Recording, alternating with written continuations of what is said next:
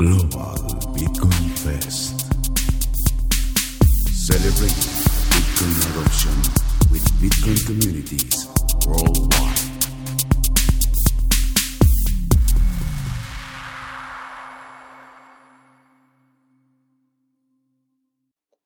Welcome to Global Bitcoin Fest and Ethiopia. Very excited to have our guest from Ethiopia joining today to share about Ethiopia and Bitcoin, what's happening over there.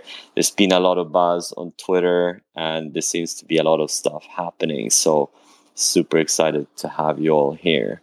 Short about Global Bitcoin Fest, we are a group of plebs that enjoy listening to what's happening in Bitcoin in different countries around the globe. So we do that by meeting pleb communities and hearing out what's going on. We started back in 2021 before Nayib announced the famous law to make Bitcoin legal tender in El Salvador.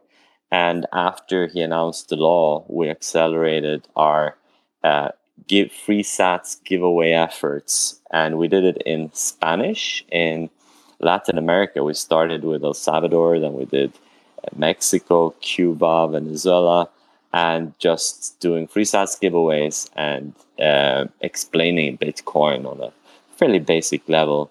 And one day, one guy in the chat group that was spontaneously formed suggested, let's do a 24-hour Twitter space to celebrate the adoption of Bitcoin in El Salvador on the 7th of September, the day when Bitcoin became legal tender in El Salvador. And we came together and managed to organize this in 6-7 days. And we did a 24-hour non-stop Twitter space. Every hour there was a new community joining in, sharing their story. And it was so amazing. We decided, hey, let's do this every week with one new community. And actually, Cal was one of the people that was organizing a space. It was a really good one together with Sudan Hodul. So really nice to have you back, Cal. And before I pass the mic to you, just a quick word about me. I'm Lucas. I'm one of the co-organizers of Global Bitcoin Fest. And I started doing this because I felt that this was my way that I could contribute to Bitcoin while I personally don't have any project in Bitcoin. I'm an entrepreneur. Started a company back in 2010 to sign documents electronically. I got kicked out of the company 2017 and found and re-engaged with Bitcoin in 2017 and got really confused by everything that was going on. I wasn't sure how to get the right information. So I ended up shitcoining all in, losing everything and not touching Bitcoin until 2020 when I sold my shares and had to figure out what to do next and what to do with the savings. And I realized the only sane savings technology that I could come across where I wouldn't have to spend a lot of time managing the money was Bitcoin. And down the rabbit hole I went. And here I am. And super excited to hear about Bitcoin in Ethiopia. Cal, please introduce yourself. Fantastic introduction, Lucas. I think I thank you for putting together such an amazing event and inviting us on stage and making Ethiopia kind of the focus for the week. An introduction on me. I work in Bitcoin education. So past 2 years or so, I've been teaching, advocating, sharing information regarding Bitcoin in Ethiopia. I've given lectures, presentations. I've enjoyed being a Bitcoiner, and today I'm director of business development at Hoseki. We're doing some cool work around proof of reserves.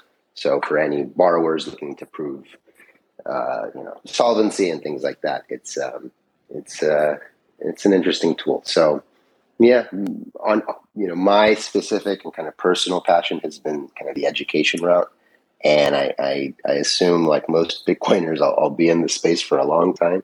So I'm really excited to speak with everyone today and get a handle on Ethiopia and what we all could do. Yay. Thank you so much. And thanks for bringing everybody together here today. So we have Project Mano, and please introduce yourself. Obviously, it's the person behind Project Mano. It's a group of people behind Project Mano. So it's one person behind the handle today. Hello, what's up? Hi, Lucas. Thank you. Like you said, we're actually um, not we're not like it's not a single person who's behind Project Man. We're a bunch of Bitcoiner Ethiopians all across the country, like actually made up of all walks of life you could imagine. Some of them are university professors from like Addis Ababa University, and some of them are like computer programmers and computer hackers who are behind companies like Octagon Networks and Anyone Can Code and ICOG. Um, for many reasons, we have all agreed to keep our personal identities anonymous. One of the most important reasons is to dissociate the movement or the idea from a single person or a group, as it can seem like we carry ulterior motives. Another reason is because the state of legality of Bitcoin is sort of still in muddy waters for the public here. It has previously been banned and then quickly unbanned, but it's still in the gray area. So while we figured that out, we don't think we don't want to associate with it just personally, as we think that can harm the project. But what Project Mano is it's basically a project to try to convince the Ethiopian government to do multiple things with Bitcoin, and that like I can talk about some of this later. It's just the economy of Ethiopia is not doing well, and we think there are many ways Bitcoin can actually help with this. So yeah, I can talk more about that. But Project Mano is basically a proposal for the government to improve the lives of Ethiopians by using Bitcoin. Yeah. Thank you very much. And my impression is that you've progressed a lot since we did the first Global Bitcoin Fest on the 7th of September, the 24-hour space. I remember you came in and you shared some of your thoughts, and it seemed like the project was fairly early back then, but it seems like a lot of stuff has happened and you've been getting a lot of attention. So I really look forward to hearing more about that as we progress the space. Gilak, hey, welcome. Thank you very much. My story started like this. I graduated from college in Ethiopia. I born and raised in Ethiopia, and I graduated in Ethiopia, and I moved to United States around 2002. And I introduced to different atmosphere in this country. Then, to make the story short, I went to school in Texas University. I graduated around 2012, aerospace engineering. Then I went to start working. Previously, I was still working while I was in college, so I could continue working in the same place in Dallas area. Then I introduced to Bitcoin around 2017. I was in a perfect place.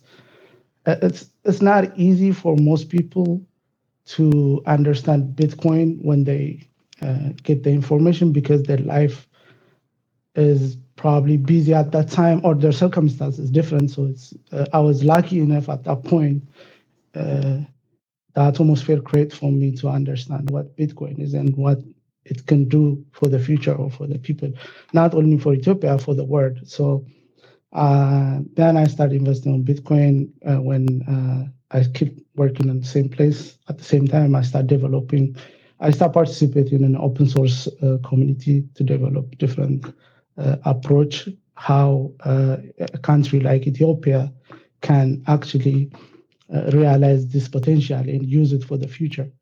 So since then, when the COVID hits, I stopped working on my old job and now 100% fully devoted for this purpose. And I'm here and I'm excited for inviting me to speak. This is my first time on a space, and I'm excited to be here, and I'm excited to learn from everybody else. You all are amazing people.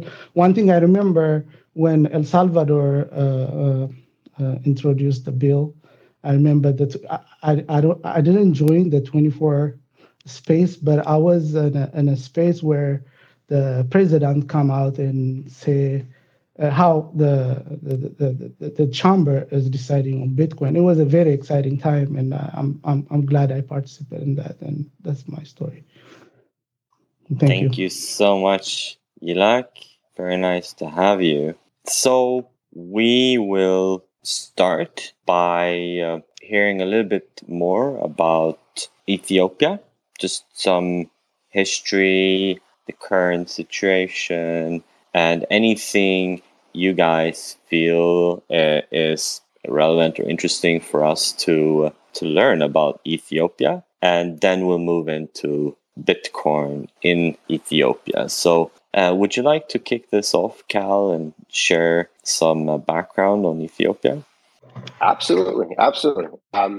I'm probably one of the worst people to talk about Ethiopian history, just because I went to schools in California all my life. So I can probably talk to you about the Constitution and Benjamin Franklin, but Ethiopian history, because it's so long, right? We're looking at a country that is extremely old, right? And I think the best way to describe Ethiopia is it's a very sovereign country. So we have never been colonized. They've tried several times, but they failed, right? So in terms of our finances, we use a local currency, right? And even if it's that to our detriment, we've never really involved ourselves in kind of the dollar or the euro or a lot of the trade activities that a lot of the other African countries are going through. So Ethiopia historically is very sovereign in how it's been made up politically and just our historical and religious influences, and where we are today. I think we can all agree that it's in a troubled place, right? It's in a place where its identity is questioned, right? Is it a country? Is it a singular country, or is it a collection of states, right? And then you can kind of move that forward. Is it a collection of groups and tribes and identities and languages and religions, right? So, not only are we battling with a debasement of money, but we're dealing with a debasement of identity, right? And with technology, culture, and all of these kind of very proud pillars of our character are being eroded, right? And so, if you were to Google Ethiopia, you would learn about our amazing coffee, right? You would learn about our amazing Solomonic dynasty and our, UN World Heritage sites, right? Unparalleled in the world, in terms of, kind of tourism and things like this. But then you'll also learn about different tribes hacking each other to death, right? And so this is happening, and it's really it's very confusing for an outsider, right? But also, I think if we're able to solve some of these issues at the Ethiopia level, we can bring those solutions out to the kind of global level, right? Because we're dealing with it all.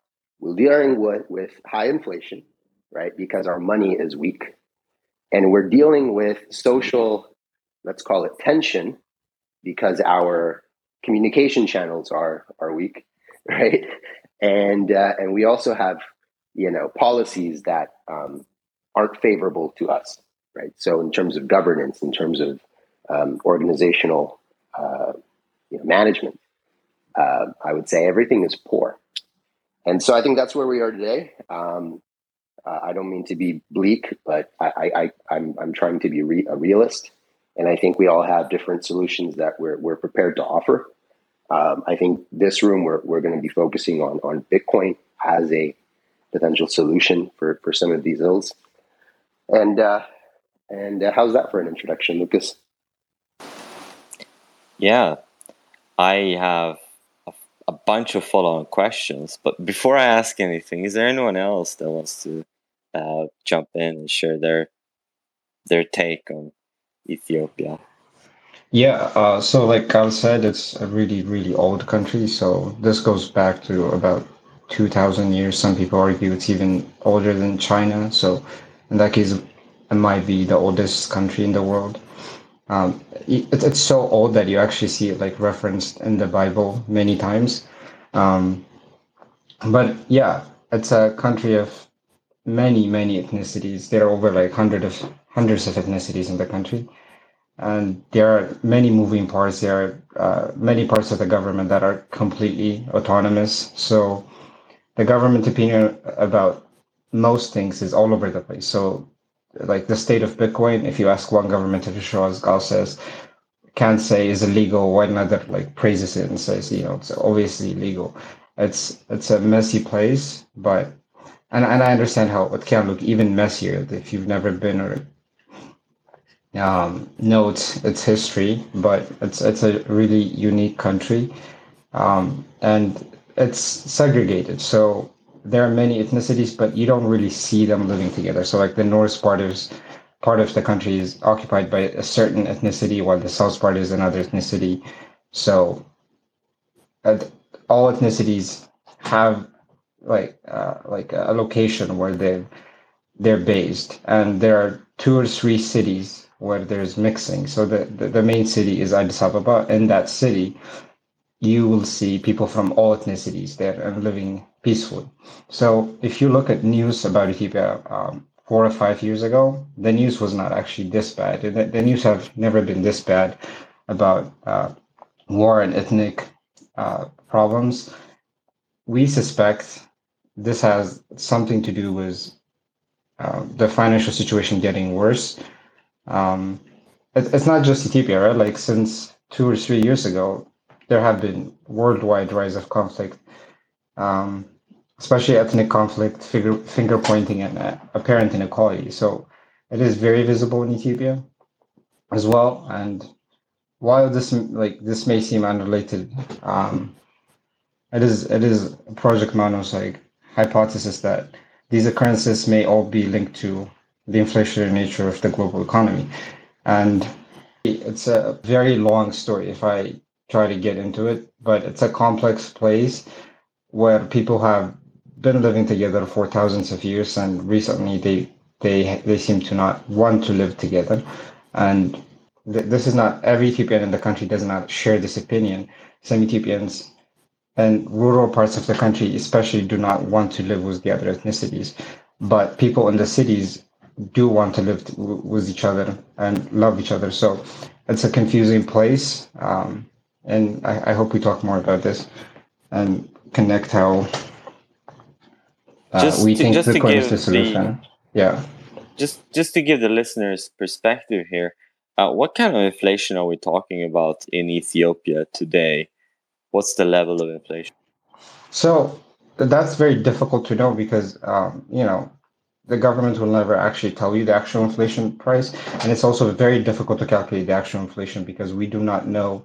Unlike USD, right? You do not know how much Ethiopian birr is in the country. So if it doubles or if it triples, we would not know. And it takes sometimes months, sometimes years for the economy to actually sync up to a level where prices figure out what items cost. And that's usually a very painful process for anyone in the market, buyers, sellers, right? So it's not clear what the actual inflation rate is. But the thing is, Ethiopia had something called Tagara for money for a long time. And Tagara is made up of just silver. It's just a silver coin. And all of Ethiopia's money up until maybe the 1980s has been silver coins. Like fiat is actually a very new concept in Ethiopia. Since it's been introduced, it has been very stable. Like since the first time it got introduced, it was a one-to-one pair with a USD. So this is maybe in the 90s, if Ethiopia, like maybe early 90s. And since then, it's gone up to around $31 to 30 Ethiopian birr. The new currency is called birr. It's the fiat version of I'm just kind of funny to get brr, like I think they named it when they're printing. But yeah, the the exchange rate is very difficult to calculate. But like so, it depends who you ask, right? There's a black market and there's a like what the banks say uh, $1 is worth. Um, for about like 5 years or so, the rate has been consistent. It was in the 30s, but last 2 years quickly jumped up to like $1 to 50s, and then it jumped up to the 60s area. And then in the black market, you can actually buy it for like $1 could be worth around 100, 120 Ethiopian, but that's as high as it goes right now, I think. But banks will say $1 is worth around like 57%. So that's like 50% difference from what the black market says. That's pretty insane. So it went from 1-to-1 relationship to in the black market above 100 in what, 30 years? Yeah, give or take. Okay. Okay, I think we're getting a picture here. It's a pretty rough inflation situation. Yilak, do you want to add something as well? Yeah, thank you very much. I can say like I'm a very optimistic person. On top of that, I'm not in Ethiopia, so I see all these problems, but I cannot like grasp the political situation or what's going on in Ethiopia. But the inflation is more economically when you see it. The inflation is only you can. This happened within the last more than 4 years, but the last 2 years is different because just think about it. The oil price right now is to $120 something, but in Ethiopia a year ago or 2 years ago the crude oil price was like around $30. So Ethiopia, the government has to sustain the energy needs regardless. So they have to get this money from the people. I'm not saying like what the government is doing the right thing or wrong thing. I'm just seeing what it is. So they have to inflate this money by default so they can sustain the economy from the needs. This happen. It's not in their control. It's outside of their control because this is affecting everybody in the world.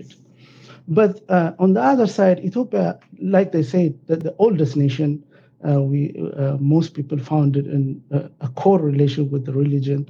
So the people, even if it sees from outside, it's very chaotic. People, I was there like 3 months ago. People still love each other, live together without. You don't even feel this kind of problem happening outside of the city. But those happening, they have their own reason because most people are living the most poor country in the world is Ethiopia. Still, even if we see it from outside, very fruitful, sometimes it look that way, but inside the people, the way they live in a rural area and in a city is different. Because of that, because of economics, it's very hard for them to live together. Because if I don't have anything to eat, I feel like someone is taking my food. So I have to fight with that guy so I can sustain myself. But if the whole country is fruitful, which Bitcoin can provide for the country in a beautiful way, I'm very optimistic since now we start working on this thing. I see a bright future for the country, and our history will repeat itself, and we're going to come out of this very wonderful. Thank you. And I just have, before we move on to Bitcoin, I just wonder one thing. So, Cal, you mentioned that Ethiopia has actually been sovereign all the time, has not been occupied, at least not in any significant sense. And how come you have this huge conglomerate of I read that there's like 80 languages. Somebody said that there's hundreds of ethnicities. There's 112 million people in this country. I think before the space I checked the number. It's a place with a lot of different colors and flavors. And how did it become one country? How did that happen? I'm probably not the best to answer this. Who would be our forefather, Yilak or Project Mana? Would it be who put all of our states together? I have an answer, which is very specific to me. So I'll give my answer, and then everybody can give their answers. I mean, my answer is having the leader that had the most institutions and the most kind of foreign influence, and that was the emperor, His Imperial Majesty Haile Selassie. So 1918 or so, up until 1974, I feel like that's when he really solidified the idea of a state. And he put, Ethiopian Airlines together, the electric and kind of the telecom networks. And he gave people access to, different tools that they needed, right? Infrastructure, education, X, Y, and Z. And so I think that's what makes a state a state. Also, I would also say topography in terms of like the geography and kind of the placement of Ethiopia is perfectly suited so that it naturally happens without really any political or kind of leader-led manifesto. You have the Indian influence, that led to kind of our Harare people, right? And then, of course, surrounded by all of these beautiful countries. So I would say a combination of our leaders, let's say in the 18th, 19th, and 20th century, right? That's when we really solidified the idea of Ethiopia beyond a collection of tribes. And the emperor started believing himself to be king of kings, right? Which is the only way to rule kings, right? Which is a very decentralized idea, right? Which is to say, you're your own king, I'm my own king. But then to still say, look, I am the master node here, right? So there is an interesting political relationship. Also, I want to note that Yilak mentioned some great things about energy.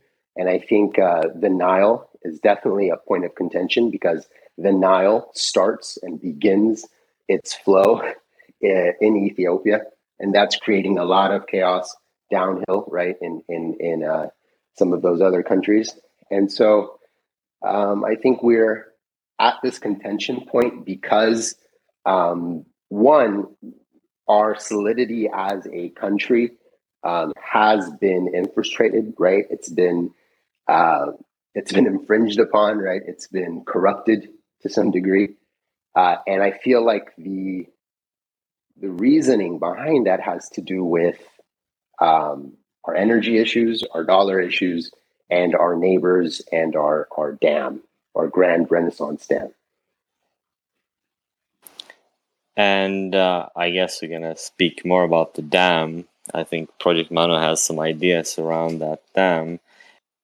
So the idea of Haile Selassie solidifying Ethiopia, well, I still am a big reggae fan, and the Rastafari sing a lot about Haile Selassie and going back to the home country, Zion. I think Ethiopia is considered to be one of those places. Anyways, let's move on to a little bit more about Bitcoin. Is there any history in Bitcoin in Ethiopia, or is it fairly recent, the initiatives in Bitcoin in Ethiopia? So you could say it's been a thing for people who have access to internet and electricity. It was the only known way of making a payment outside of the country, other than going through the banks. But the banks they'll give you a limit. Say like you have money that in the bank and it's worth $25,000 or something. And if you go to the bank and say, I want $1,000 of my own money in dollars, or I want you to transfer it to some other country, that will be denied. They will probably give you $200 out of your $25,000 or something. So the reason for that is because, at least we believe, is because the exchange rate is not accurate. So people who live in the cities, they've been using it like just personally. These could be just traders or merchants, they export items, and the easiest way of doing it is just Bitcoin for the longest time. Since Bitcoin's inception, I do know people who've been involved. And the state of Bitcoin has been just gray for up until maybe a year ago. There's like the government sort of knows it happens, but it has not gotten serious enough to ever pursue it. So you could call it most of the activity has been somewhat illegal just to move money in and out of the country. And the government, I guess it wasn't high enough amount of money moving around that the government didn't actually care. Yeah, so people have been using it here and there, but they have to be based in the cities because you don't have electricity or internet outside of the cities, and there are maybe 10 or 20 places worthy enough to be called cities. So yeah, it's been popular in the cities, but not as popular outside of the cities. Yeah. Interesting. It's a very practical application. Eli, please. Yeah, I would like to add this. Recently, there is a lot of movement in Bitcoin. Like people start having understanding a little bit more due to the education. Also, recently, a lot of movement start because of what's going on in the country or economically. People always try to go to what gives them more value. It's a natural thing. So when the exchange rate that diverts from the actual rate, like the bank suggests the exchange rate is $50-something, but the black market, some people are willing to pay that kind of money for a dollar, then people start, that takes, when the government start controlling more the economy, so people start utilizing more source. But before that, at the government level, in 2017, most of the elected leaders in office, they used to have some communication with different companies. They have this understanding. Even the prime minister of Ethiopia is a cryptographer, so he understands what Bitcoin can bring to the country. Also, other ministers, technology minister, they used to communicate with a blockchain company. When they approach this thing, they approach the company from their own understanding. So they start some kind of communication with Cardano, and they try to they have understanding. So Carl wrote some paper why Cardano is not feasible for Ethiopia. Before that, we also some people write some paper for the Ministry of Technology why Cardano is feasible for Ethiopia, so they can have understanding.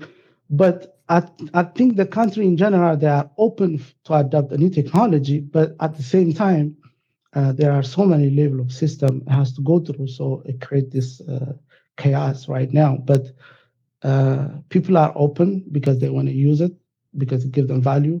Also, governments are, in my understanding, they are open and willing to work with the Bitcoin community if it provide a value. And I believe Bitcoin clearly provide a value. So I don't see why the government deny to use it. Yeah. Okay. So to sum up, people have been using Bitcoin for many, many years, mainly in secret because it's been a bit of a gray zone, and things are starting to heat up. Would maybe Cal or Project Manu, would you want to share what you guys are working on now, what you're focusing on? Yeah, sure. And also, my brother was texting me. He's fact checking me. He's saying that Minileak did the electricity investments throughout the country, and Haile Selassie focused more on the airlines and banking infrastructure later on. So yeah, that's some fact for you. But regarding what I've been working on, education, and really just like the basics of the education, right? Without getting too kind of complex. Just how the blocks work, how the blocks come together, how many transactions sit in a block. And also, this is, for me, it's been the more I learn, the more I teach. And then I find out that, I could learn more about it, right? So as I'm learning, I'm teaching. It's probably the worst professor you'll ever have. But hopefully it keeps things like fun and interesting. And I'm learning in real time and sharing that on Telegram groups. And I guess regarding like a timeline of events, I'm trying to like put that together, and it's a bit difficult just because the information hasn't really been kept somewhere central. But I would say around 2017, we started seeing a lot of noise in the space. Commercial Bank of Ethiopia did a report on it, on Bitcoin. Subsequently, 2018, Cardano came into Ethiopia. 2021 is when we saw most interesting development on the Ethiopia side. I know Yalak and I were there 3 months ago, and yeah, so up until then, there's been a lot, and it probably starts somewhere at the Ministry of Technology. I remember there was a state minister who's now at the defense of all places, but he was quite supportive of the idea. I think the real kind of day where we knew that this was significant was when you had the Commercial Bank of Ethiopia inauguration in Addis Ababa. This was maybe, let's say, January or so of this year, so just 6 months ago.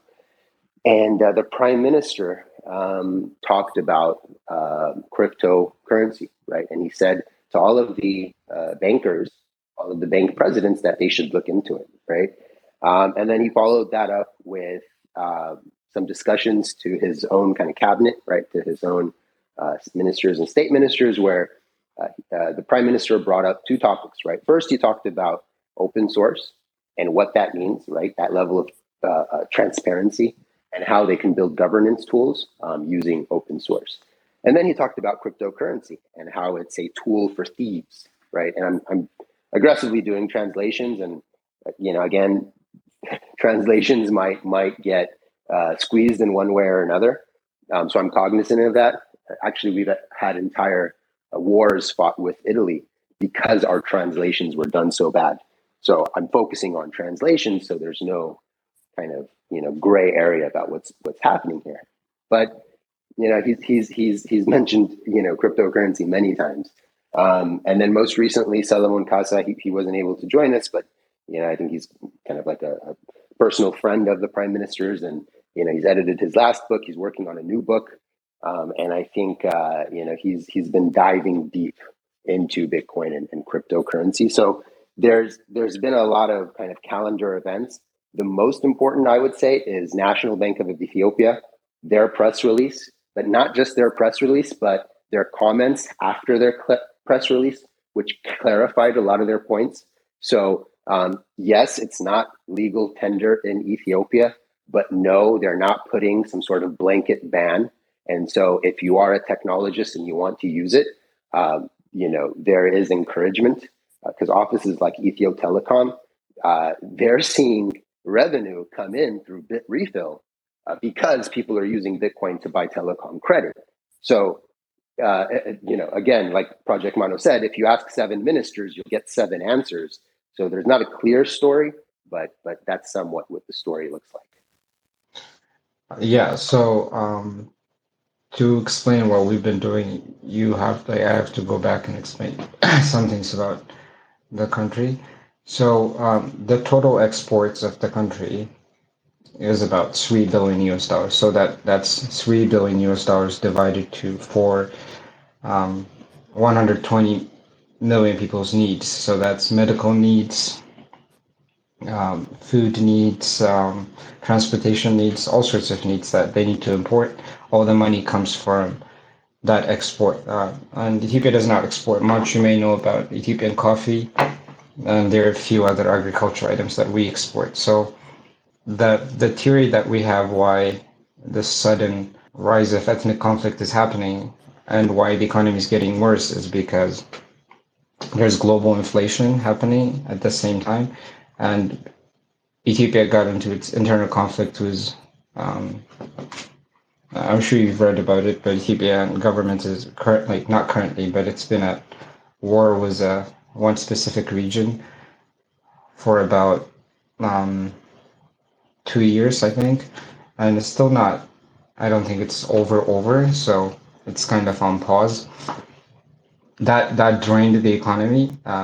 as any war does, that drained the economy really badly. That made the government needed to print a lot more.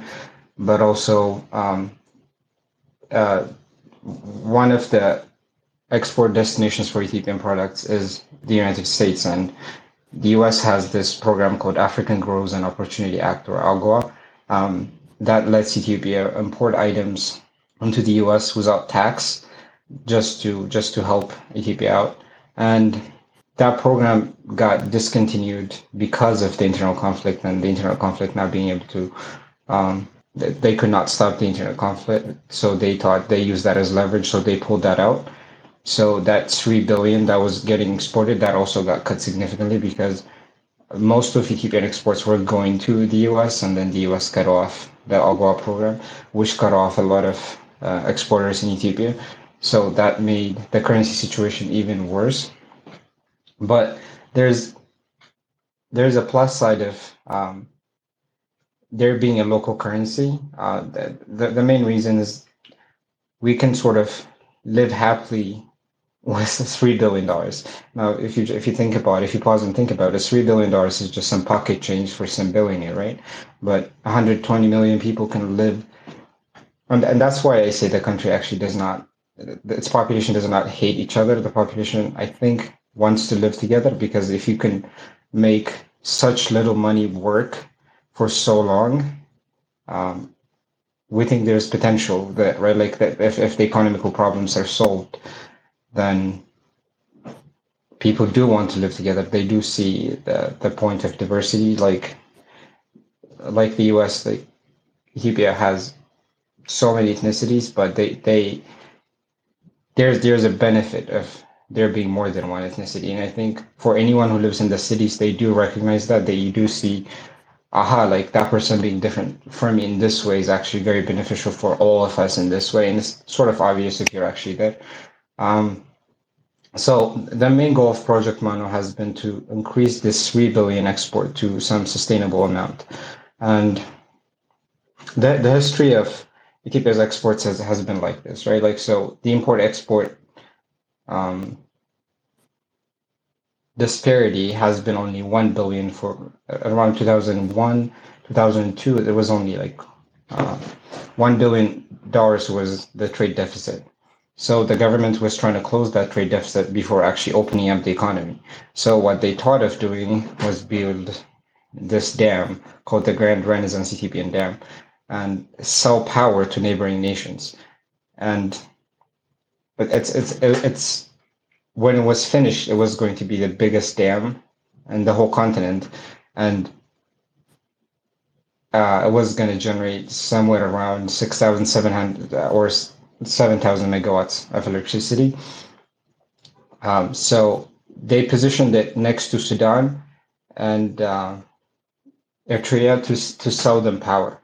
And the main reason for the dam is just to sell power and generate revenue to close the trade deficit. They calculated that by selling power to these neighboring nations, they would be able to increase the exports by about $1 billion US. So they could close the trade deficit and open up the economy. But finishing up that dam took about 5 to 10 years. It was expected it would be over by 4 or 3 years, but it took about 10 years. And by the trade deficit has actually grown 16 times. That the trade deficit is actually now $16 billion. So to open up the economy, to open up means to have the exchange rate be real. When they say 50 Ethiopian birr was $1 US, they're saying for each 50 birr we have $1 US reserved, right? So we're just trying to close the trade deficit. If the trade deficit is closed, the economy can be opened. And instead of selling power to these different nations, what we're proposing, at least like one of the main proposals was Project Mano's, sell the power to the Bitcoin network. And it does not need anyone's permission, right? Like all you have to do is plug in some miners and sell power. And about 6,000 megawatts translates to about 15,000 gigawatt hour per year, and the Bitcoin network runs around like 129, I think. No, I mean 15,600 terawatt hour per year, and the Bitcoin network runs about 129,000, I think. So it can actually support, the dam can actually support 1/8 of the Bitcoin network, which actually means it'd be able to make Ethiopia about at current Bitcoin prices, Ethiopia would be able to make $3 billion. At Bitcoin's peak price, it would be about $6 to $7 billion. So that would actually change things, right? Like for a country that's earning $3 billion currently, if the export numbers could grow double or triple just within a year because the country started mining Bitcoin, things could really change for the country really fast, and not in a very incremental way, but it could change just all of a sudden, right? So that's one thing we're proposing. The idea is to close the trade deficit. Ethiopia should mine Bitcoin. Or like mining Bitcoin is the easiest way to close the trade deficit. Like the government can invest in tourism, the government can invest in trade, whatever it invests in, the money they will generate will be very incremental, right? Like maybe they'll be able to grow it by like 3.5 billion or something, but it's never going to catch up to 16 billion, which is the amount it needs to be for the trade deficit to close. So the only realistic paths that we see to close the trade deficit is to mine Bitcoin. And when we say mine Bitcoin, we don't mean Bitcoin miners should go to the country and mine Bitcoin, or Ethiopia should sell power to these mining companies. We mean the Ethiopian government itself should start mining Bitcoin, because the $3 billion that the country generates from exports, it's actually mostly the government that generates this money. You might have heard of like Ethiopian Airlines. There's exports the government does, but a lot of the commercial sector of the country that does exports is actually the government. And for that reason, we insist that the government also should do this, because unlike the US, the Ethiopian government is actually very, very much involved in the market, especially when you're trading with foreign nations. There's very, very few companies in the country or individuals who can actually trade outside of the country. The capacity is not there, so the government sort of like collateralizes all of this and consolidates the products and exports for us. So the government itself should also use the dam that it's built to mine Bitcoin as one of Project Miner suggestions. There are two other suggestions we have, but we can talk about them later. And also, Project Miner, I would say that there's also a very interesting reason why Ethiopia's private sector is not, I hate to say it, but confident or available or supplied enough to solve the challenges, right? Capitalism works in the West, but it doesn't in other countries. And there's a reason why, right? For example, from 74 to 91, we were a communist country, right? And so we have to deal with things in an interesting way in Ethiopia. And I completely acknowledge that, because I'm actually like a very staunch libertarian in the United States. But then every time I get to Ethiopia, I understand, things are beyond us a little bit. And so yeah, I can see that perspective, and I really, I look forward to seeing, and the government in Ethiopia, like I've spoken to many of them, and I'm actually very surprised that within 6 months they've digested these, because I sent 6-7 books there and people actually read it, right?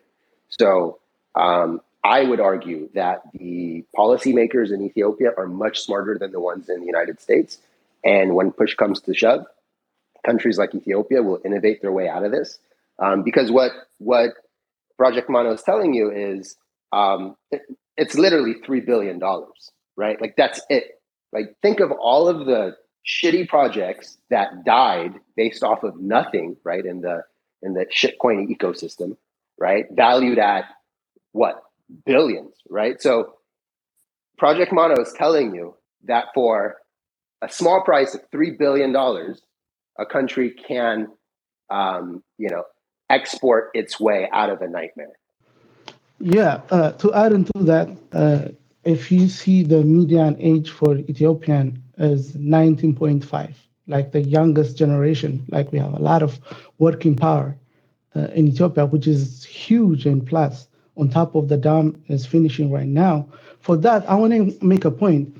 I don't see the reason why not Ethiopia already start mining on the dam, because one, uh, uh, they have to invest a lot of money for infrastructure to export the electricity from the dam to neighboring country, which is we have to do that at some point. But Bitcoin provide a shortcut for that. They can actually build the dam, the miner next to it, and they don't have to lose the power. Even from a physics point of view, the efficiency level, you lose around 30% of the energy you produce when you ship it to another place to be used. You can reduce by 10%, you get a lot of benefit out of it. On top of that, let's say we sell the power to another country, and at some point something happened and the power line break, or someone attack it or something. Then we have to lose a lot of money or a power at that moment till we repair these lines. At that time, if you have a miner, you can mine whenever a surplus of energy, and whenever you need the energy to another industry, you can shut off the miner, and it can be like they can use that at stabilizing the network, which is huge for Ethiopia to consider that. On top of that, Ethiopia has the lowest debt to GDP ratio compared to other countries. Japan GDP to debt ratio is like 200 something percent. Ethiopia has only 50 because we didn't live all our life out of our means. We lived as a poor nation without consuming a lot of things. So we have a lot of opportunity to use this our human power. One of the things I'm working on right now is to provide a way for people to use a Lightning network if you want to hire someone in Ethiopia, or there's huge human power. So directly you can hire those people using paying on a Lightning network, this which is perfect solution for everybody. So look into that. I'm very optimistic. We're gonna all the technologies are here. It's just that to educate the government and whoever has to be educated and just build this and finish this. That's my opinion. I'm very interested to hear more about this Lightning project. Before that, I just want to ask a question about the mining. So, what are the main obstacles, would you say, for the dam to start, or for the government to start doing the mining? Is there political obstacles? Is there international political obstacles? Is there just getting all the miners? What are the main problems, would you say? Yeah, so it's very complicated. Like the first thing is convincing the population that this is the right thing to do, right? That because who owns the dam, the population owns the dam. Ethiopia could not get money. Ethiopia tried to loan money to build the dam, but the IMF and the World Bank actually refused the loan because it is a geopolitically controversial dam, because the water actually starts from Ethiopia and then goes through Sudan and ends up in Egypt. And Egypt's entire water source actually is the Nile. So the fear that the IMF had before lending money to Ethiopia is, what if Ethiopia just blocks all the water and it does not reach Egypt or Sudan? But it actually makes the water flow predictable for Egypt and Sudan. So like there's floods that happen in Sudan like every now and then. But if Ethiopia can control like the water flow, then they can plan not to have floods basically. And for Egypt, it really does not seem to affect them that much because the widths and the lengths of the dams actually it's not that big to hold like that much water anyway. But like Egypt is still a bit paranoid about like their how much water will reach them might decrease. So it's geopolitically awkward to do anything with the dam currently, right? And while Ethiopia wants to sell power to different nations, the problem is it's not going to be that easy. Like even if Ethiopia succeeds at selling power to all these nations, the total amount of money that could be earned is around only 1 billion US dollars, and that's not significant enough to change things for the country. But also the countries like are feeling weird about buying power, right? Like say Kenya wants to buy power from Ethiopia, but buying power from Ethiopia means they're gonna have Egypt as an enemy, and then Egypt's allies as an enemy or whatnot. It becomes really awkward for them, so they would not want to buy power from Ethiopia. So it's still a gamble to want to sell to these nations. But worst comes to worst, the Ethiopian government wants to use the power to distribute to the country because the country still there's basically no electricity within the country. So the worst comes to worst, they want to use it for internal use. So there are many things that make mining not currently. That's why education is very important, right? Like that's what God is doing. That's what we're doing. We're trying to communicate very clearly why doing this is better than doing the other options that they have. For example, the infrastructure problem. If Ethiopia builds infrastructure to export to, say, Sudan, Kenya, and Djibouti, that infrastructure itself is going to cost Ethiopia 1.7 billion US dollars, right? For something that's going to earn us $1 billion. So to break even, we're going to have to wait multiple years of construction and then gamble that they buy and they will not back out from the deal. So we're trying to make a list of all scenarios that could play out, right? Like if they sell power to this country and this country backs out or doesn't back out versus they just sell to the Bitcoin network, right? Like very simple. It's always available. It's not like geopolitically complex. It does not need anyone's permission. It just needs Ethiopia to plug miners to the dam and then they're good. Like this part is still a little bit complex because multiple government ministers follow both Project Mono and Kalkasa, and they're interested in this, right? But they're also wondering, okay, like there's a gamble of still needing to buy mining equipment. So we're also trying to compare that, like buying 10,000 S19 ASIC machines might be 10% of what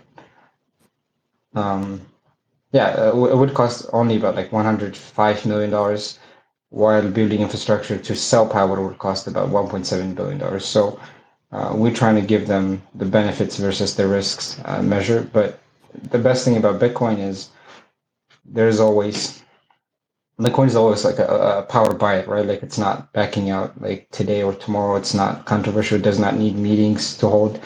But also another thing we're thinking is what El Salvador is proposing, actually selling bonds to buy the mining equipment necessary to start mining, but also it doesn't have to be like all or nothing type of scenario. Ethiopia can sell, I mean, most of its power and then still use like 5%, 10%, 20% of the dam for mining.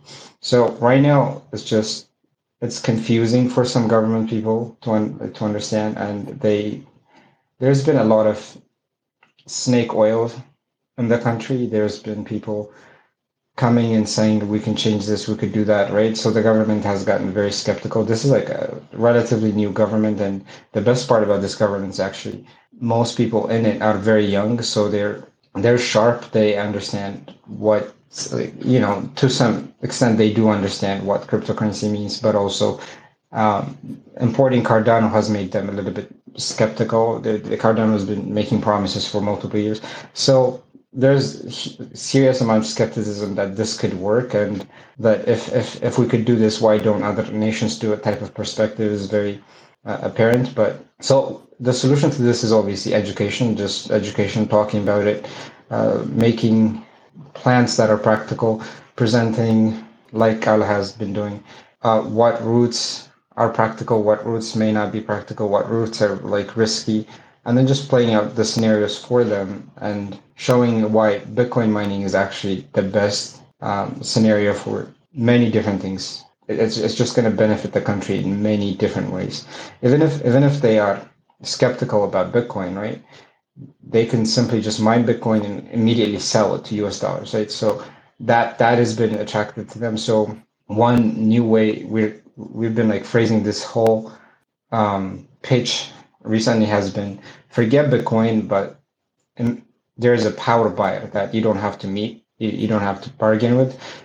You simply sell power to that thing. It does not need infrastructure building. You can just plug in some computer devices to the dam, and immediately you're generating money. You can convert that money into money that they recognize, and we believe that's just going to make them realize that Bitcoin is valuable. So I'm trying to sell them like Bitcoin the network more than Bitcoin the asset, because that Bitcoin the asset is just extremely skeptical because the way they see it, it's a volatile asset. Like they hold it or they buy it or they mine it and they don't sell it immediately. It's just going to fluctuate so much that they think it's unpredictable, that they think it could go to zero tomorrow, right? So yeah, education is the most important thing. It's so practical and it makes sense to do this. So we think they will pick up on this like sooner or later. We're just trying to educate them as much as we can. This is incredibly interesting, and also if you are successful, this would be the killer application. I mean, it will be a demo that energy producers all around the world will watch, and it will be hard to not follow. Once somebody does this, there's no reason for other locked energy resources or producers to not follow. So extremely interesting. I shared a tweet at the top about this project. It's a tweet thread by Corridor Network. We have Yilak. Could you share about this lightning payments that you mentioned, paying local merchants in Ethiopia? How is that going? Yeah, thank you. Good question. I want to make something clear first, because Bitcoin is like a one of a kind. There's nothing like it in the world. Like we all know that. And even if the Ethiopia government don't want to participate in this thing, the people has a right to participate at the end of the day, right? Like Bitcoin is neutral. The government, they know that. They cannot control it. They can create a law to control the people, but the people, they're not going to change how the people interact with Bitcoin. So that's a huge thing. That means people can actually individually can adapt Bitcoin. They don't have to wait for the government to say, go ahead, adapt it. If, let's say I'm a young guy who's working in Ethiopia, I don't have a job, I'm not participating in the ecosystem because the economy is very small, but I have a skill to provide for another country. Like me, I need a developer who can develop some program for me. I can hire that person directly to provide some value for me. Since he provides some value for me, I give it to him Bitcoin. And that's what Lightning provides. The secondary layer can facilitate this small transaction to each other, so we can bring this huge community, like untapped energy resource as a human capital, into the world market by providing them a job, by paying them directly with Bitcoin. This is a reality nobody can stop. If someone in Ethiopia want to work for something and accept Bitcoin, that's his right. That's his human right. But since he's living in that country, he also pay tax. He actually generated more income for the country by paying whatever income tax, whatever the country aside for that. Then this is a huge opportunity. Seeing that, I've been involved with open projects like Bitspay provider and Liquid from Blackstream. How to give the country a way, because most of the time Bitcoin described as a reserve currency or asset, the fluctuation is very discouraging for the people sometimes.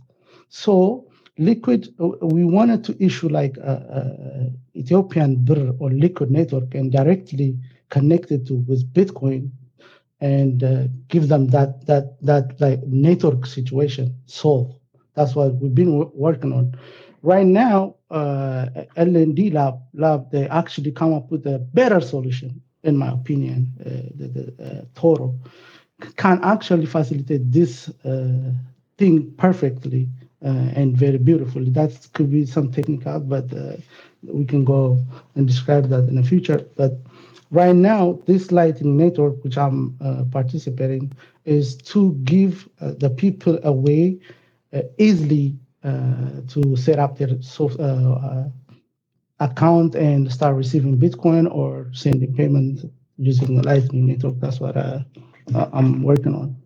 Question on that: the people that you talk to on the ground, okay, so they would receive Bitcoin, but then the problem for them is they can't use it at the moment, no? Because most of them would want to convert it into BIR or US dollars, right? Not really, which is true in a sense, because I don't know exactly how the Ethiopia economy works or how the banking system works. But they can also use Bitcoin to buy something else on the Bitrefill.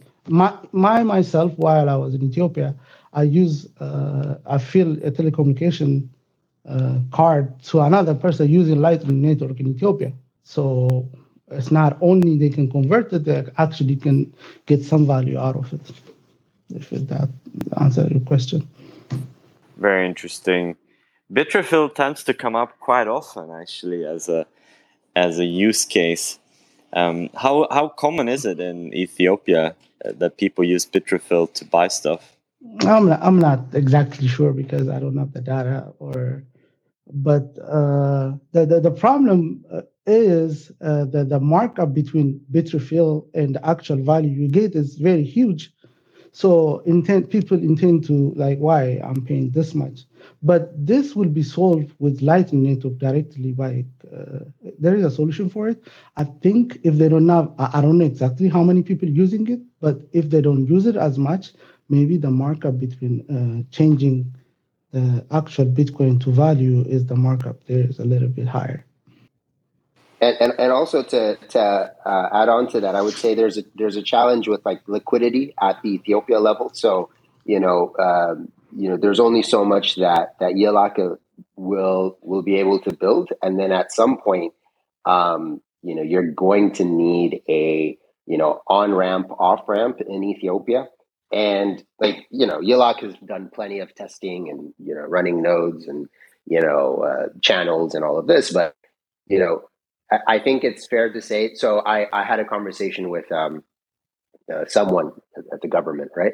And so I was like straight up, like, is this thing? Can we work with this thing? Like, can I have large amounts of it, right, within country? And like, what do you think, right? And just being very kind of blunt with the question, and the response was, Bitcoin as a network or as a technology, so capital B, is like, go for it, right? But the government official reminded me that Bitcoin as a value or as a money, the lower B, is still technically kind of illegal. Like a lawyer could make that point, right? So I think it means that it was kind of like an understanding, right? Like it was definitely the weirdest meeting I've been to, because somebody is pretty much responding to a question with a question, right? And saying, well, what do you think the law means, right? Which also I think is a really like genuine way to govern. Like, I mean, I didn't think I would get that response, like, so I guess hats off to them. But yeah, so I think generally, I think Yelak has built a great deal. I think Project Mono, they've written about a great deal, right, in terms of mining and the efficiency and the value addition. So now it's a matter of putting together the dots and fighting against inflation, because the vision or the mission is that there's kind of a global war on the poor or the asset less, right? So we have to understand how these capital market works. We have to understand remittance. and we have to get to the most efficient way to do everything, because we can't keep letting people take 10% of everything, right? That just doesn't get us anywhere. So, Cal, it seems like there's a lot of government interaction and discussion going on around Bitcoin. And it seems like there's a lot of interest, curiosity. They seem quite willing to engage, which is a bit surprising to me, honestly.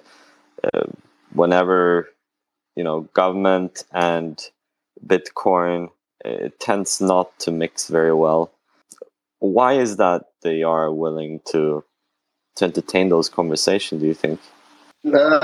Because most of Ethiopia is government led, right? Again, it's incomparable to what we're used to in the West. So you interact with government at every level, all day, every day, right? So because of just the way our communities are made up, because of the way our banks are made up, right? Even our banks are language based, right? And so yeah, Dunbar's number, right, 150, really doesn't apply to Ethiopia. I mean, we have weddings that are in the thousands, right? So the way our communities work are so ancient, right? And politics has pervaded everything, right? Religion, society, media. I can, if I have 10 friends, 7 of them are government employees, like direct government employees, right? Like those are the stats. Actually, if I have 10 friends, 3 of them have died in wars, right? In the past 2 years, political things, right? So I can't not acknowledge that. Great answer. And wow, didn't know there was so many casualties in these wars. Let me add this point. Sorry if I interrupt you. This is what I would like to add. Since Ethiopia is very poor country and the government has a lot on their plate right now, and they have to react, even if they have the understanding for Bitcoin, for them to come up with the law to govern the Bitcoin is going to take another 2-3 years. So my approach is this: since Bitcoin is not breaking any kind of law, we're just going to build it, provide it, then the government will decide how to regulate it after, when people start using it. I think that's the approach the country is taking, and I think this is acceptable approach. What else is happening in Ethiopia? I know Project Mano mentioned that there was other focus areas. Is there any other focus area that you would like to share with us? What you're doing, what's happening? Cal, Yelak, what else is on your minds and hearts that we haven't spoken about yet? Nemo was supposed to join us today, but he's working on it's a document, and it's going to a few offices. So I'll allow him to kind of speak about that at a different time. But if you guys aren't already, follow Nemo Samret on Twitter. He will publish more on Bitcoin, but he's generally a smart guy. He's probably like the wisest one in the room. So definitely be on the lookout for the things that he may or may not publish. Yeah, I went over his paper, and it's beautifully written, and it hits all the main point how the government should approach. It's really a good insight for the government to see how they can approach this adoption, however they want to call it.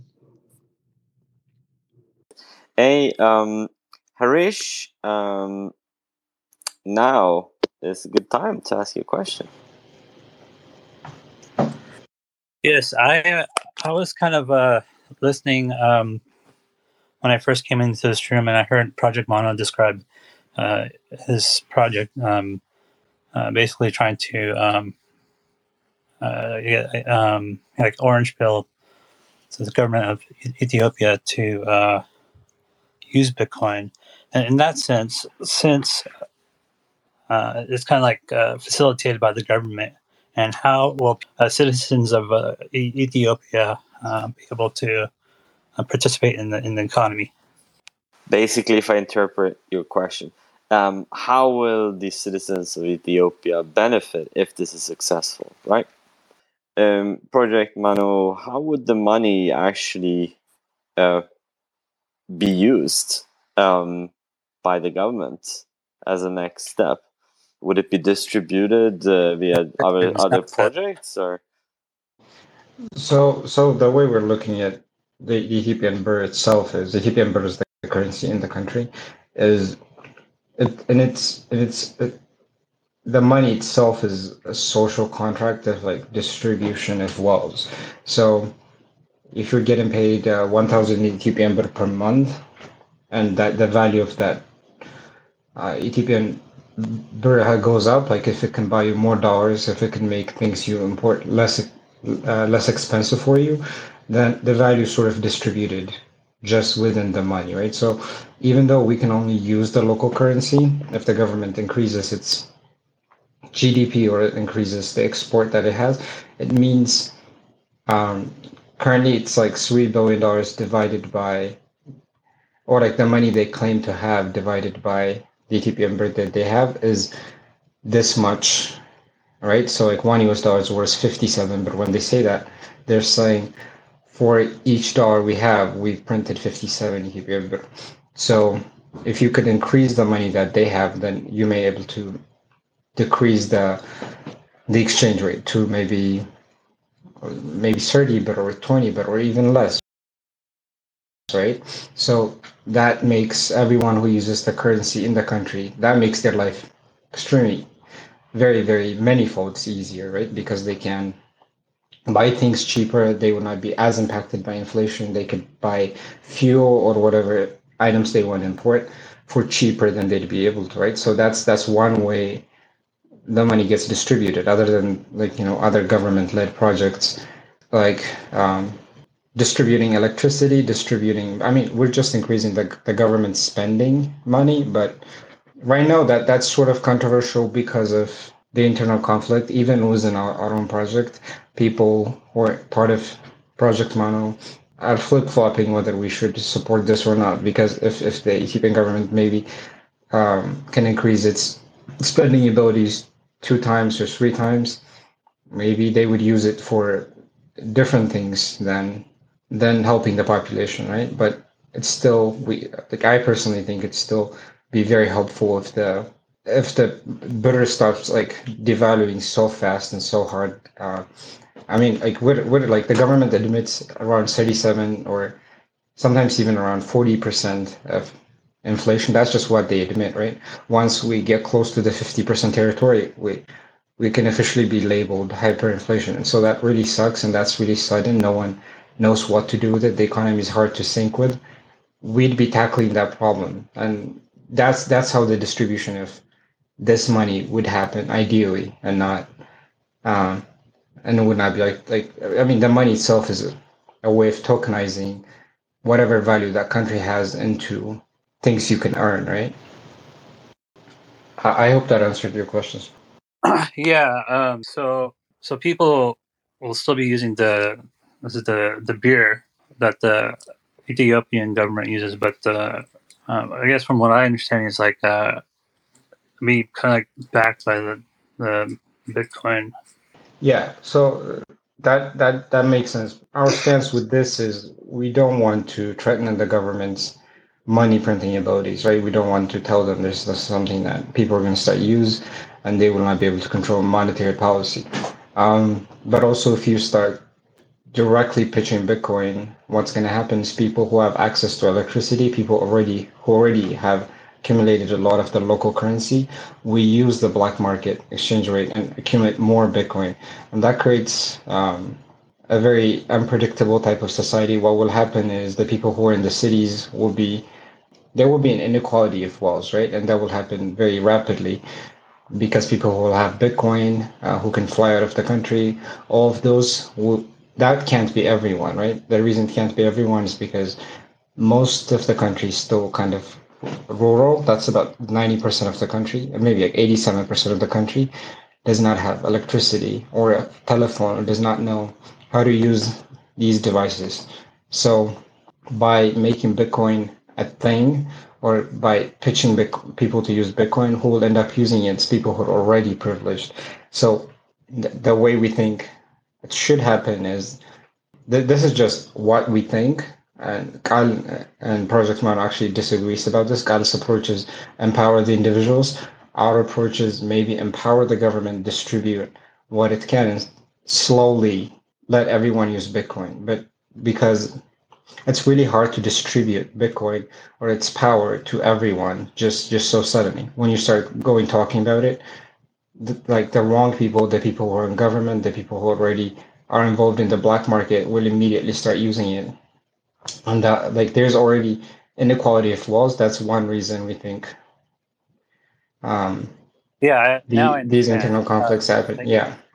And it makes sense. Thank you. Yeah, it's like it's a confusing decision, but also we do not want to threaten the government, right? Because it's helpful that the government can print money, right? That's how you can survive with 3 billion US dollars. It's not because we're using the dollars, it's because we have a local economy within the country. So when we buy eggs, we buy eggs from someone within the country. Everyone who's in the country sells to other people in the country. Because the market is localized, the global inflation does not affect individuals as much as it should. So life is not as messy as it should be. And that's because the government can print money and tokenize value, right? So we do not want to take that away, right? Because why should Ethiopia be the first country that happens to? In El Salvador's case, the government does not have a currency of its own from the beginning, right?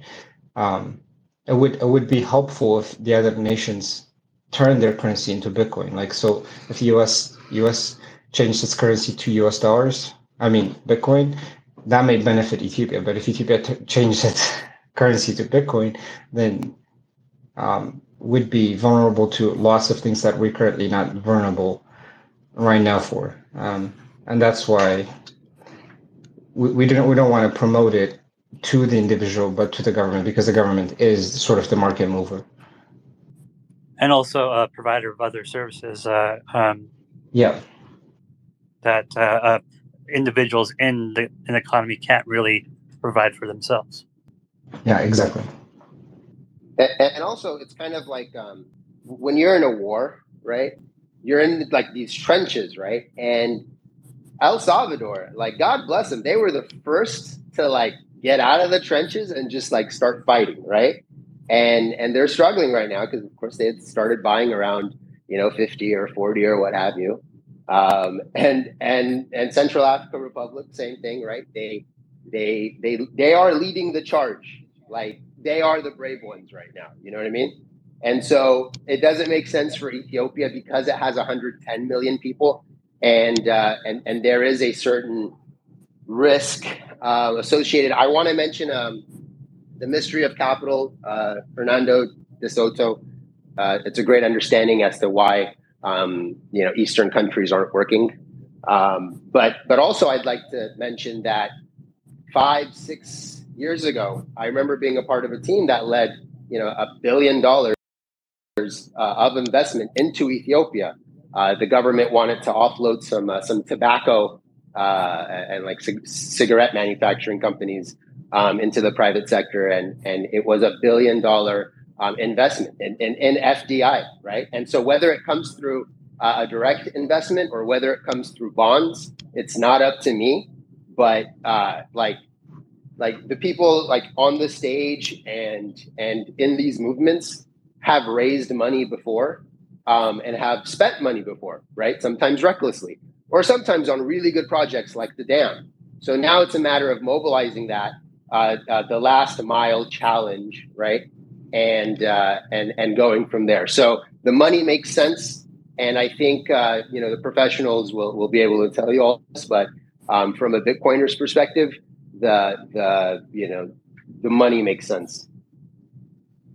So, would you say that like Ethiopia is kind of like using Bitcoin as kind of like a social movement, a social? I was asking, are you asking if the population uses Bitcoin as a part of like some sort of rebellion against the government? No, I don't think that was the question. I think it was about basically Bitcoin as a social project to improve the state for everybody in Ethiopia. I think that was the point. Is that correct? Yeah, yeah, you got it right, Lucas. Okay, cool. I think Yilak was about to say something, but then muted. Yeah, I was trying to add something. What the mining can do for the people in Ethiopia is one of the things I've seen in Ethiopia is while I was there the last 3 months ago. There's so many interests people who actually successful in Ethiopia in their own way, and they wanted to invest on Bitcoin, but they have no other. They have no option because they cannot access dollar. Even if they have access dollar, that has to be for some government decided thing they have to spend it to. They can't just freely get because they have so much Ethiopian birr, they cannot have dollar.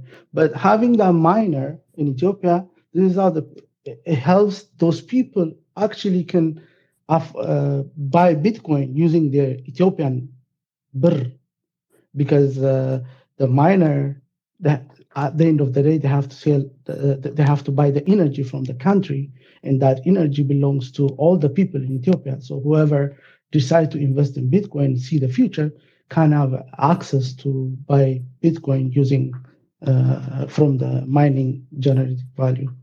The other thing is people don't have money in Ethiopia. Like these are only few 1% people who can actually have extra money to invest from Bitcoin. The other side of the adoption for Ethiopia, the network side of the adoption, is opening up Ethiopia, the young generation, people who doesn't have any kind of money at all, but they can provide some kind of value for the world. Those people can use the network to access to Bitcoin. That's the two things which is happening right now, and I hope it will flourish.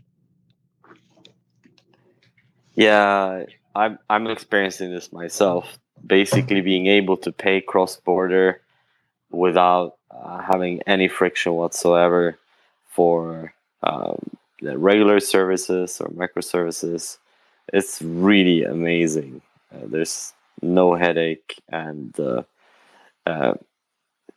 there is as competent people all over the world. So sometimes there's no point in asking somebody locally to help out when you can have somebody that can do it as well, but where there's a benefit to both parties. There's maybe a lower salary level, and for them it's still a way better pay than they would get locally. Everybody's happy. I think it's really amazing. Yeah, exactly. The average salary for Ethiopian engineer right now is like I don't know. Last time I checked was 20,000 Ethiopian birr. That is translated to like a couple of $200-300. That's These people, insane. yeah, that's insane. These people are very intelligent. Our educational system is one of the greatest education system. Most people who come out of like Addis Ababa University or Bahardar University, all of the educational thing, they very bright kid, very smart kid. They can actually do so many amazing things, but they don't have opportunity to provide because there is no network who let them able to do that.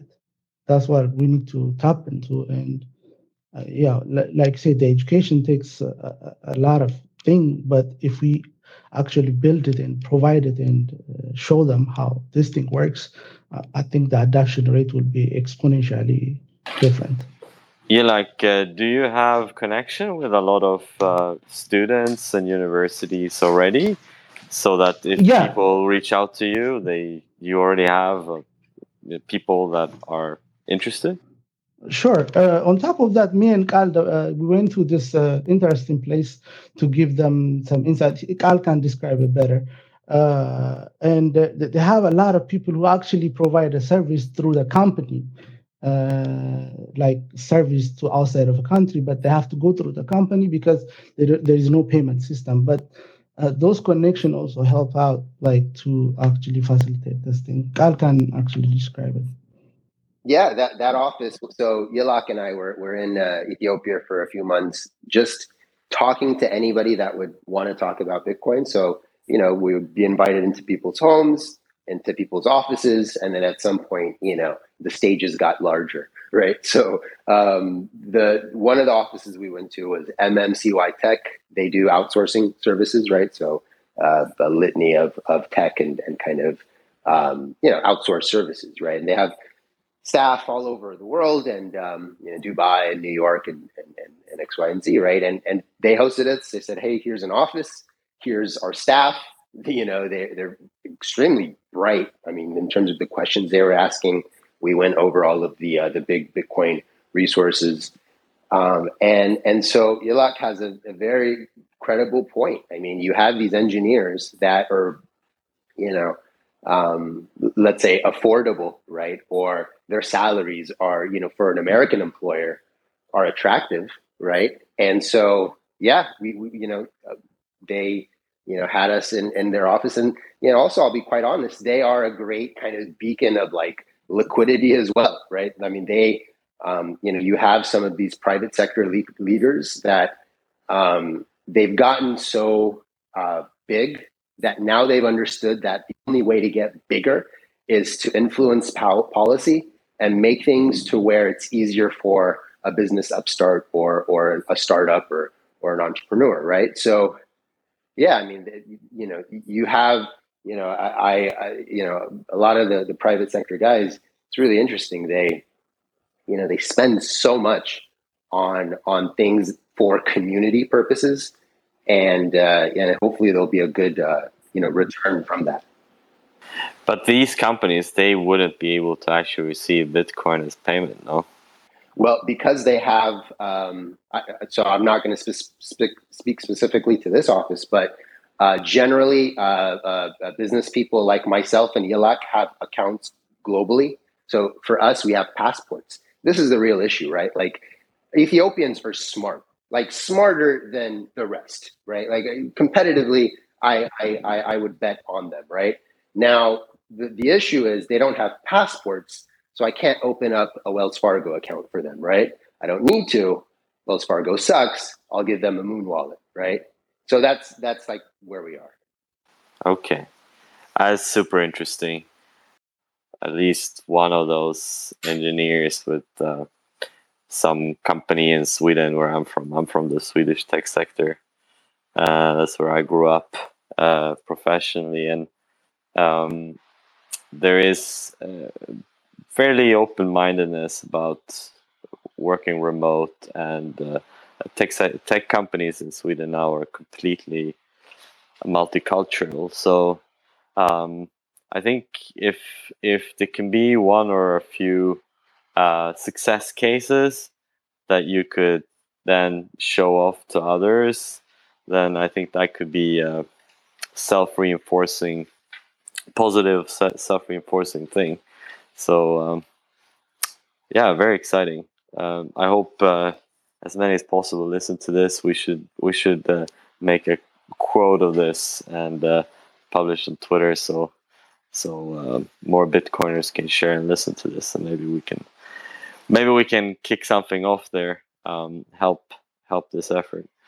I would like to get a final thoughts from each speaker.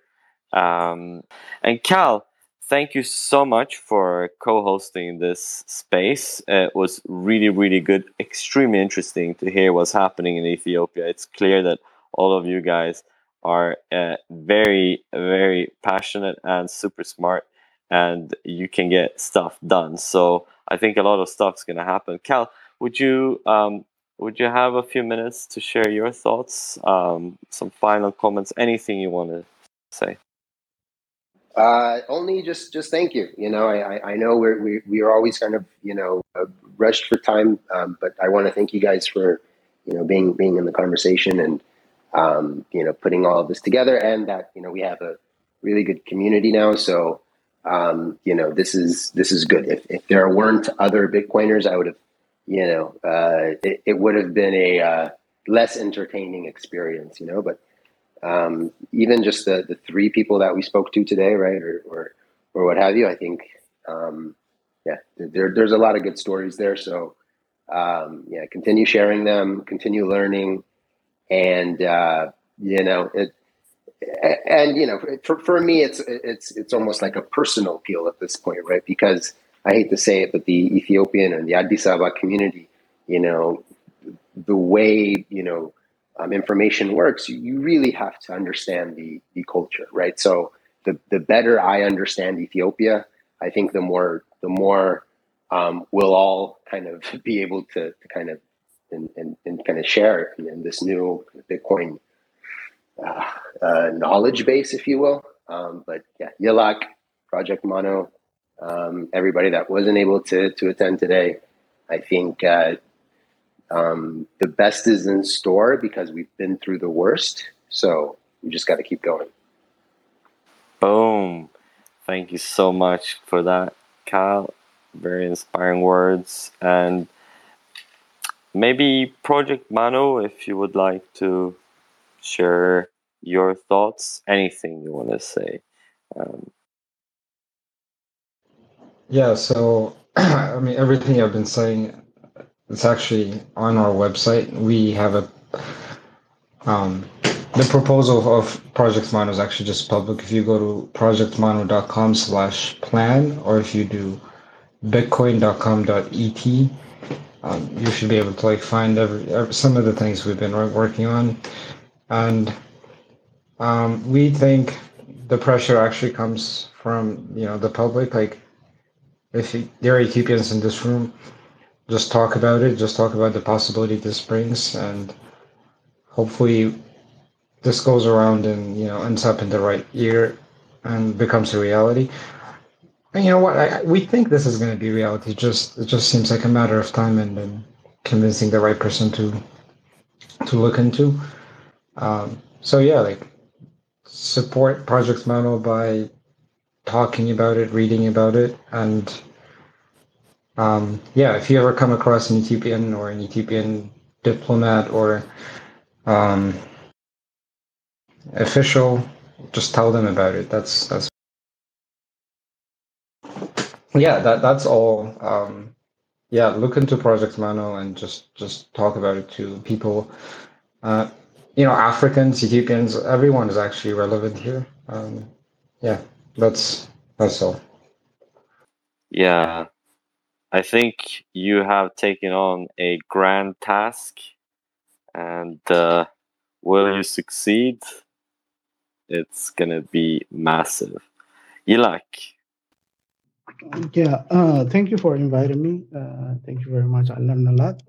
Yeah, all I want to see is that, contrary to what the bank or government claim or say, Bitcoin grant property right for 8 billion people. So anybody is want to use it, they can use it, or government cannot force people to use it. Just a personal choice. So if anybody want to see what they can do with Bitcoin, they can go to my website, lbtil.com, and see all our initiatives, what we think and what is feasible for the country, and going forward, how we can create adoption. And at the end, Carl, everybody, Lucas, thank you very much. That's all. Don't forget to follow these amazing guests. Yilak, very intrigued about this Lightning payments for awesome Ethiopian developers project. I hope it's going to take off, and I'll try to contribute something myself if I can. I have really enjoyed listening to this conversation, and it's been very educating, learning about Ethiopia. I didn't know that Ethiopia had been sovereign since forever, and that Ethiopia had such a solid foothold in real money as compared to many nations that have become fiatized since a long time. And it also makes sense that there is engineering talent in Ethiopia. One common characteristic for communist countries, or old communist countries like East Europe, Vietnam, where I've been living for the past 2 years, and I guess Ethiopia, Angola as well, there is a lot of focus in the education sector on engineering, math, and so on. So that was also news to me, very interesting. So I'm very interested to follow the progress on Bitcoin adoption in Ethiopia. And it seems like it has a fairly good chance to become a big bang country coming in the next couple of years, maybe. So thank you so much for that. Global Bitcoin Fest, we love to listen to local communities share what's happening in their country. We do this every Sunday, one new country every week. And please also join our social spaces. If you've been a guest, you're always welcome to come and speak and share stories and updates with other guests. And those conversations tend to be really amazing. And before we hop off, I'd love to have Cal, Project Manu, Yilak, if you could unmute. And how do you say goodbye in Ethiopian? Salam wal. I guess there's a lot of ways of saying it, but I think salam wal. There are more ways to say hello and welcome than goodbye. So let's salam walu. Salam walu. Yeah. Yeah, salam alaikum. Okay. Salam walu, guys. Thank you so Salam much. walu. Salam walu. Bye. Thank you, everybody. Thank you. Bye. Ciao. Salam walu. Ciao. Global Bitcoin Fest. Celebrate Bitcoin adoption with Bitcoin communities worldwide.